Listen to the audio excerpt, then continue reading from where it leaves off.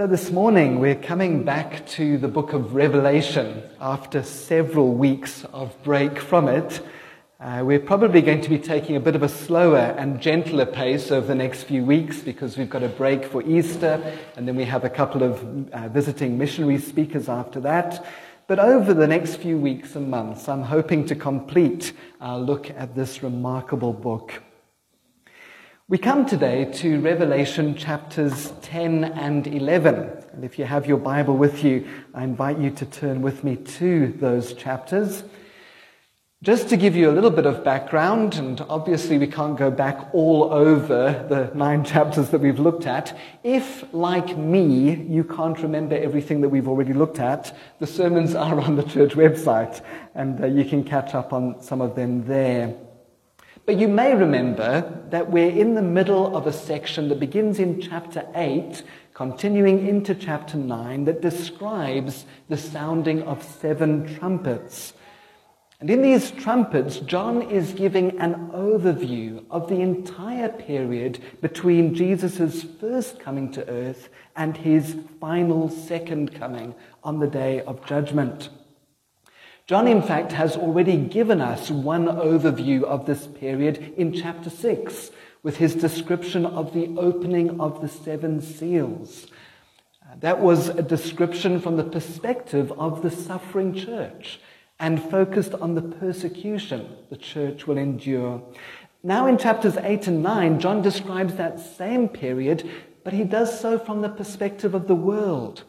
He sees the calamities that come upon our world in terms of 7 trumpets that sound as warning calls to the world to repent and return to God.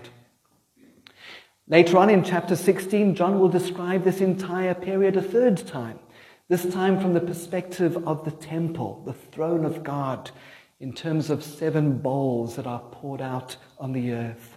It's these same events that are described in 3 different ways and from 3 different angles. It's a little bit like watching a rugby match on television and a try is scored and the cameras go back and they show the try from various different angles. You may also recall that when it came to the opening of the 7 seals, there was a dramatic pause in chapter 7 between the opening of the 6th and the 7th seal. That chapter asked the question, who can stand on the great day of God's wrath? And the answer was all of those who have already been sealed by the Lamb, who have his mark of ownership on their foreheads. And now in the same way, in chapters 10 and 11, we have another dramatic pause between the sounding of the 6th and the 7th trumpets. And the question in these chapters is this: what are God's people to do during this time of God's judgment on the earth and the persecution of his people? What are we to do? And the answer is one word: witness. God's people are called to witness. That's what chapters 10 and 11 are all about, God's witnessing people. Now, I was planning on preaching on both of these chapters this morning, but around 2 o'clock yesterday afternoon, while I was desperately trying to reduce 32 pages down to 17 pages, I realized that there's just too much to pack into one sermon. It's a great pity because you really need to keep these chapters together because they have the same message. So I'll do you a deal. I promise to preach a shorter sermon this morning if you promise to come back for part 2 next week. Deal? Deal. Chapters 10 and 11 include 4 distinct visions, and so we'll look at the first 2 this week and then the second 2 next week, which means that our reading today is from Revelation chapter 10, from verse 1, and then to chapter 11 and verse 2. John writes, "Then I saw another mighty angel coming down from heaven. He was robed in a cloud with a rainbow above his head. His face was like the sun, and his legs were like fiery pillars. He was holding a little scroll which lay open in his hand. He planted his right foot on the sea and his left foot on the land, and he gave a loud shout like the roar of a lion. When he shouted, the voices of the seven thunders spoke.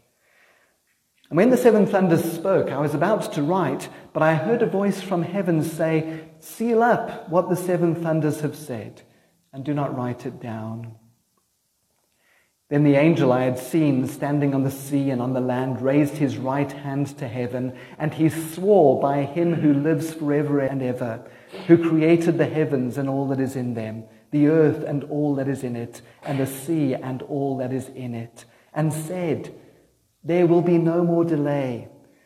But in the days when the seventh angel is about to sound his trumpet, the mystery of God will be accomplished, just as he announced to his servants the prophets." Then the voice that I had heard from heaven spoke to me once more. "Go take the scroll that lies open in the hand of the angel who is standing on the sea and on the land." So I went to the angel and asked him to give me the little scroll. He said to me, "Take it and eat it. It will turn your stomach sour, but in your mouth it will be as sweet as honey." I took the little scroll from the angel's hand and ate it. It tasted as sweet as honey in my mouth, but when I'd eaten it, my stomach turned sour. Then I was told, "You must prophesy again about many peoples, nations, languages, and kings." I was given a reed like a measuring rod and was told, "Go and measure the temple of God and the altar and count the worshippers there. But exclude the outer court, do not measure it, because it has been given to the Gentiles. They will trample on the holy city for 2 months." This is God's word. How many of you have ever played the game 30 Seconds with your family, maybe your children or your grandchildren? For those of you who aren't familiar with the game, it's a little bit like charades, except that you verbally describe words to your team members without using the word itself.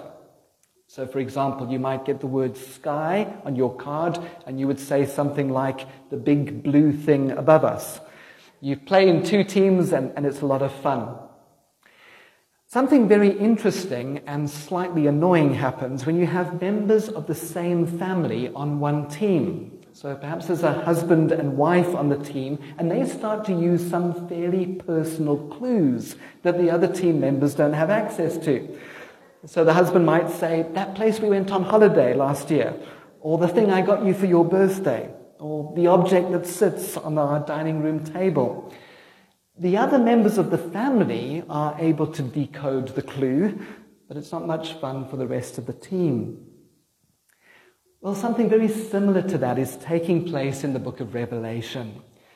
The Lord Jesus gives his church, through the Apostle John, a revelation, an unveiling, a disclosure of the unseen realities of the future, yes, but more importantly, of the unseen realities of the present, of what things are really like behind the curtain, behind the things that are taking place in our world, and that have in fact always taken place in our world. But John does this by using symbols that are familiar to the members of his family, but not so familiar to those who are outside of the family. And the symbols come from the family's history, from the Old Testament scriptures. Chapters 10 and 11 are shot through with a variety of different images and terms, all coming from the Hebrew scriptures. And John presumes that his readers will be familiar with these because they've studied the scriptures. He expects us all to have a working knowledge of Ezekiel, Daniel, and Zechariah for starters. As Eugene Peterson points out in his little book on Revelation, no one has any business reading the last book of the Bible who has not read the previous 65. It would be like reading the final chapter of a novel without reading the rest of the book. The images and the pictures and the symbols and the numbers of the final book of the Bible come to us from the previous 65 books. So what I want to do this morning and next week is simply go through these verses again and looking at these various symbols and what they mean, yes, but more importantly, looking at their application to our own hearts and lives today. We're not going to be able to look at everything, but I think we'll cover enough. We begin then with the first vision of the mighty angel and the scroll. The first thing that John sees is an angel. Now, forget the pictures you may have of angels from Christmas cards or paintings. Banish forever those cute little baby cherubs with wings that you see on postcards and greeting cards. This angel is immense. Imagine standing at Sea Point Promenade and seeing a massive being who plants his right foot on the sea and his left foot on top of Table Mountain. This is a being of cosmic proportions. His legs are like fiery pillars and his face is like the sun. He is clothed with a cloud and above his head is a rainbow. The symbol of the rainbow comes to us from the book of Genesis, doesn't it? Chapter 9 and the story of Noah. God places the rainbow in the sky to remind himself that never again will he bring total destruction on the earth. It's a divine post-it note. God's gospel promise will never be broken.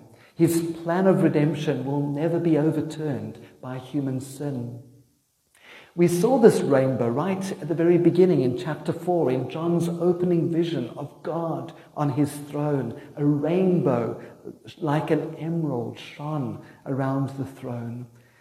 And it's so significant that this rainbow now appears again in the middle of the 7 trumpets of judgment. The picture is that God, in his wrath, in his judgment, remembers mercy. God's final word is not judgment, but redemption. The rainbow reminds God's people that even though God's judgment comes upon the earth, he is faithful to his people and will protect them and preserve them. In verse 3, we read how this mighty angel gives a shout like the roaring of a lion. And when he shouts, he's answered by 7 thunders. This isn't simply a noise. These 7 thunders speak an intelligible message because John is about to write down what the thunders say, but a voice from heaven prevents him from doing so. The voice says, "Seal up what the 7 thunders have said and do not write it down." We have no idea what the 7 thunders said, although that has not prevented many Bible commentators wasting several pages of their commentaries trying to guess what the 7 thunders said. The message is clear. There are mysteries that are not revealed to human beings and that cannot be figured out by human intelligence or ingenuity. One thinks of the Apostle Paul in 2 Corinthians chapter 12. Paul is in fact probably speaking about himself in that chapter, and he says, "I know a man in Christ who 14 years ago was caught up to paradise. He heard inexpressible things, things that man is not permitted to tell." That's quite a contrast to some Christian leaders and preachers today who have no problem telling you word for word everything that God said to them over their bowl of cornflakes this morning, and who go into great detail about all sorts of visions and experiences, and then who sometimes inexplicably get it wrong. God says that coronavirus will last 2 months. I'm not saying that God doesn't speak to us. I'm simply suggesting that claiming to know the mind of God on everything doesn't make God bigger.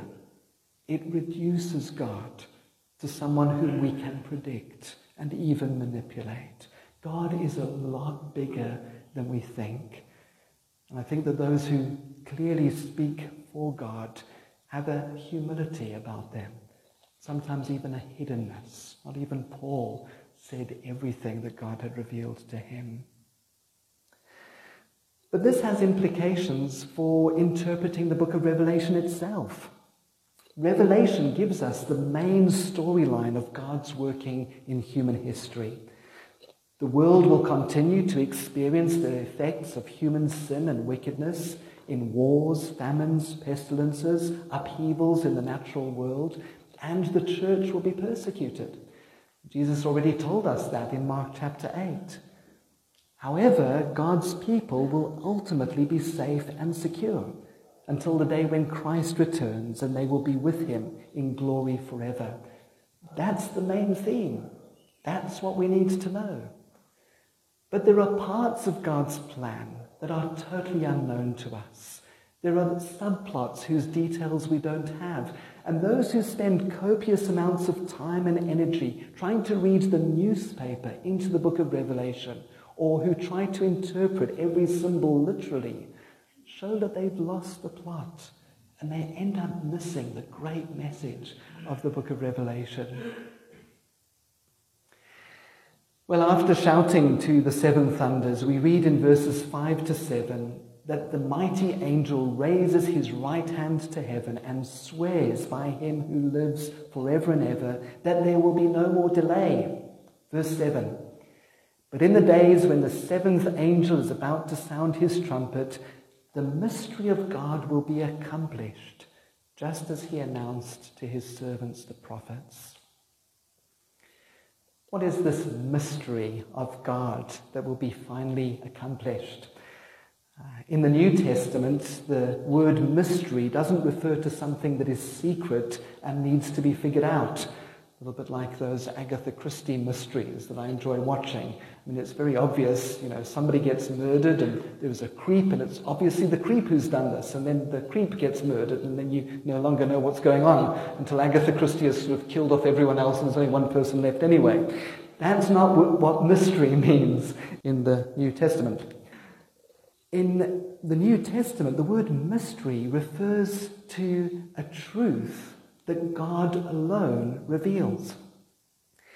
In Ephesians chapter 3, the Apostle Paul speaks about the mystery of Christ, which was not made known to people in other generations, but has now been revealed by the Spirit to God's holy apostles and prophets.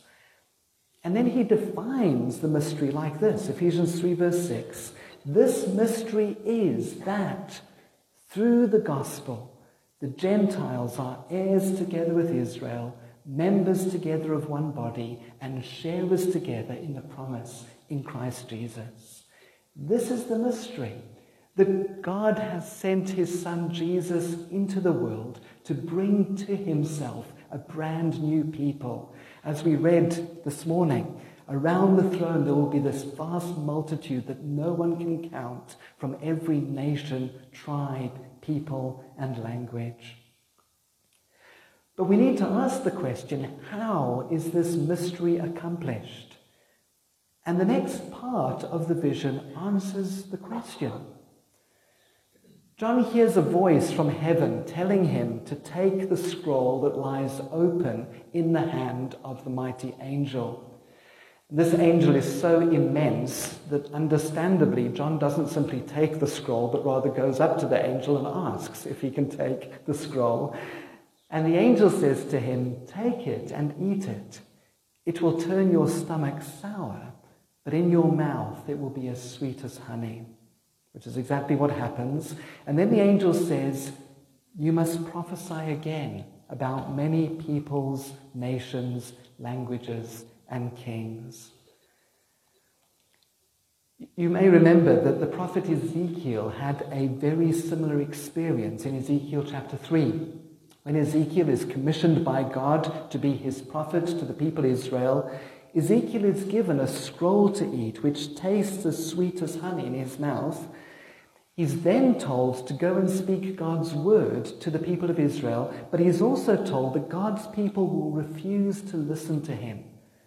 And so Ezekiel says that he then went out in bitterness and in the anger of my spirit with the strong hand of the Lord on me. Ezekiel faced a lifetime of opposition to God's sweet words. And so, in fact, both Ezekiel in the Old Testament and now John in the New Testament describe the glorious joy and hardship of sharing God's word. The little scroll is the gospel message, God's word. Every Christian must take and eat God's word. We take God's word into ourselves. We digest it. It becomes part of us. And then we are commissioned to go and share that message. You must prophesy. We accomplish the mystery of Christ's plan to bring one multiracial, multi-ethnic group to himself through witnessing. And here is described for us the dual nature of witnessing. Because on the one hand, God's word really is sweet and precious to us. Taste and see that the Lord is good. Psalm 19, the decrees of the Lord are more precious than gold. They're sweeter than honey from the honeycomb. But on the other hand, God's word can also turn our stomach sour. Sometimes the things that we read in God's word, or hear from God's word, or preach or teach from God's word, are difficult for ourselves to swallow. God's commands sometimes hurt us and cut us and dig deep within us. But more particularly, God's word becomes bitter to us when people refuse to accept his word, when people reject God's word, and when we are mocked and sidelined and persecuted and belittled for proclaiming God's word. Paul uses a slightly different metaphor, this time not using the sense of taste, but rather the sense of smell. He writes, "For we are to God the aroma of Christ among those who are being saved and those who are perishing. To the one we are the smell of death, to the other the fragrance of life. And who is equal to such a task?" As one writer puts it, we all have the personal task of being faithful to the sweet gospel message in spite of the sour opposition and persecution it will bring.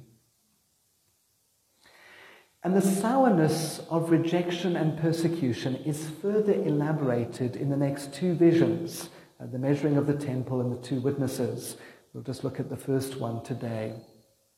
But at the beginning of chapter 11, the scene changes. John is given a measuring rod and told to go and measure the temple in Jerusalem. Again, this vision is not unique. It's similar to one that Zechariah has. In Zechariah chapter 2, Zechariah sees a young man with a measuring line in his hand. Zechariah asks him where he's off to, and the young man replies, "I'm off to go and measure Jerusalem, to find out how wide and how long it is." And then an angel says, "Run, tell that young man, Jerusalem will be a city without walls because of the great number of people and animals in it. And I myself will be a wall of fire around it, declares the Lord, and I will be its glory within." This vision that Zechariah has of the man with the measuring line speaks about God's protection over the city. God will protect his people.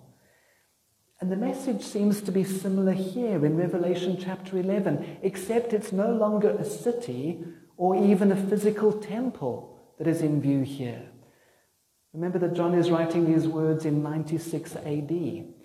And at that time, the temple in Jerusalem no longer existed. It had been destroyed by the Romans in around AD 70. What then is this temple that John is told to measure and that God promises to protect?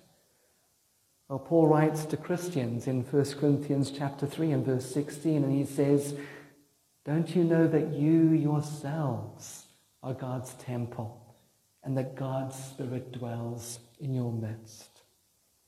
John is told to go and measure the people of God. And like the vision in the book of Zechariah, the vision has to do with God's protection of his people.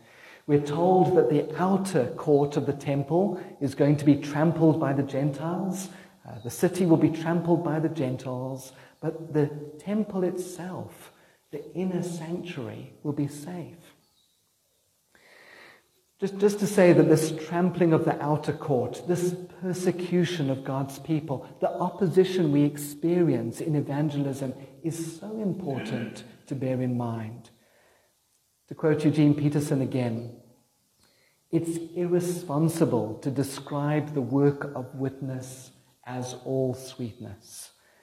There are some who persist in doing just that, who tell us that if we're bold to speak the word of truth skillfully and sincerely, we will invariably meet with success.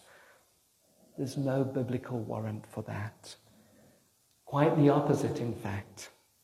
To quote the words of Jesus in John chapter 15, a servant is not greater than his master. If they persecuted me, they will persecute you also. When we step out in witness boldly, we sometimes find that we are persecuted.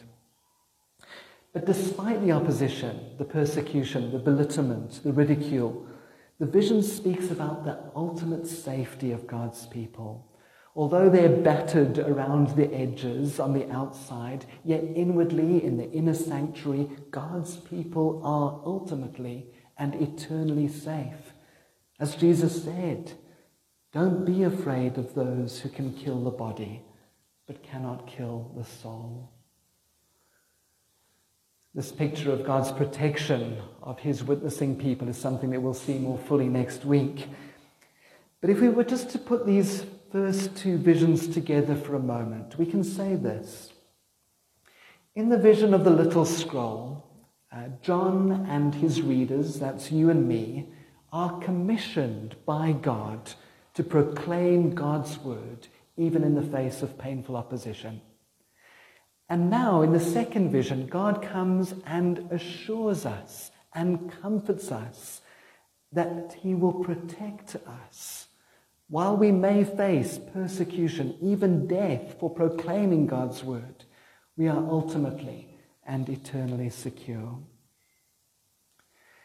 And so the question comes to us today, with whom am I sharing God's precious gospel message? Who am I praying for?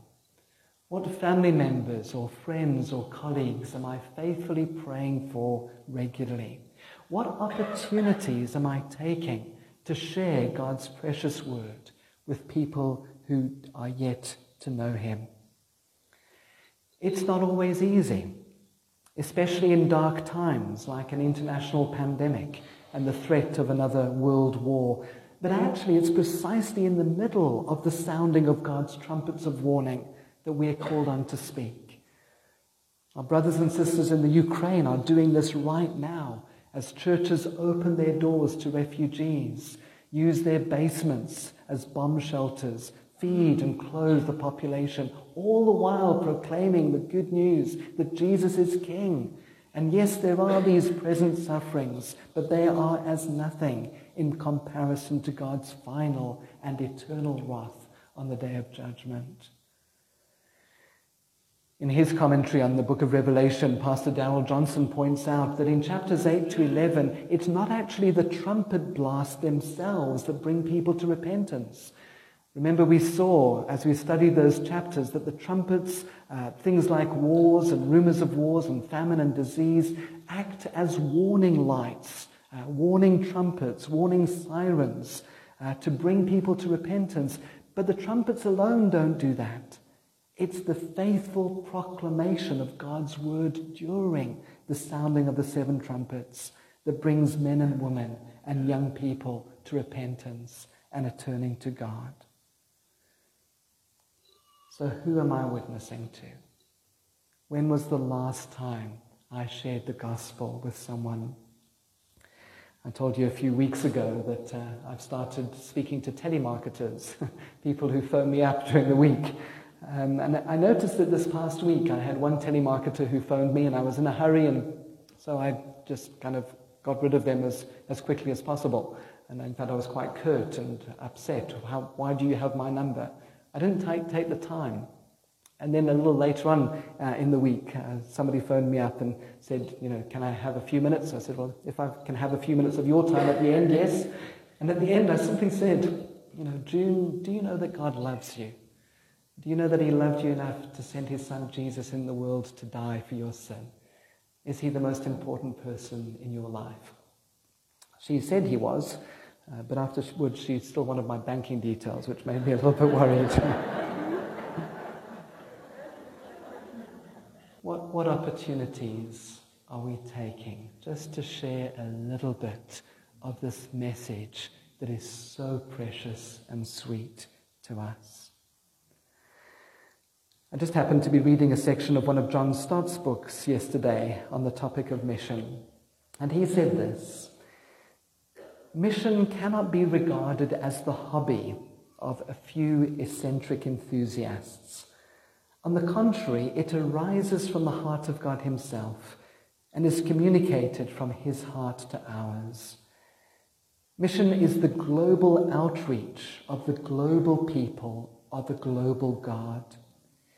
If then we've resisted the missionary dimension of the church's life, or dismissed it as if it were dispensable, or patronized it reluctantly with a few perfunctory prayers and grudging coins, or become preoccupied with our own narrow-minded parochial concerns, we need to repent. That is, change our mind and attitude. Do we profess to believe in God? He's a missionary God. Do we say we are committed to Christ? He's a missionary Christ. Do we claim to be filled with the Spirit? He's a missionary Spirit. Do we delight in belonging to the church? It's a missionary society. Do we hope to go to heaven when we die? It's a heaven filled with the fruits of the missionary enterprise. It's not possible to avoid these things.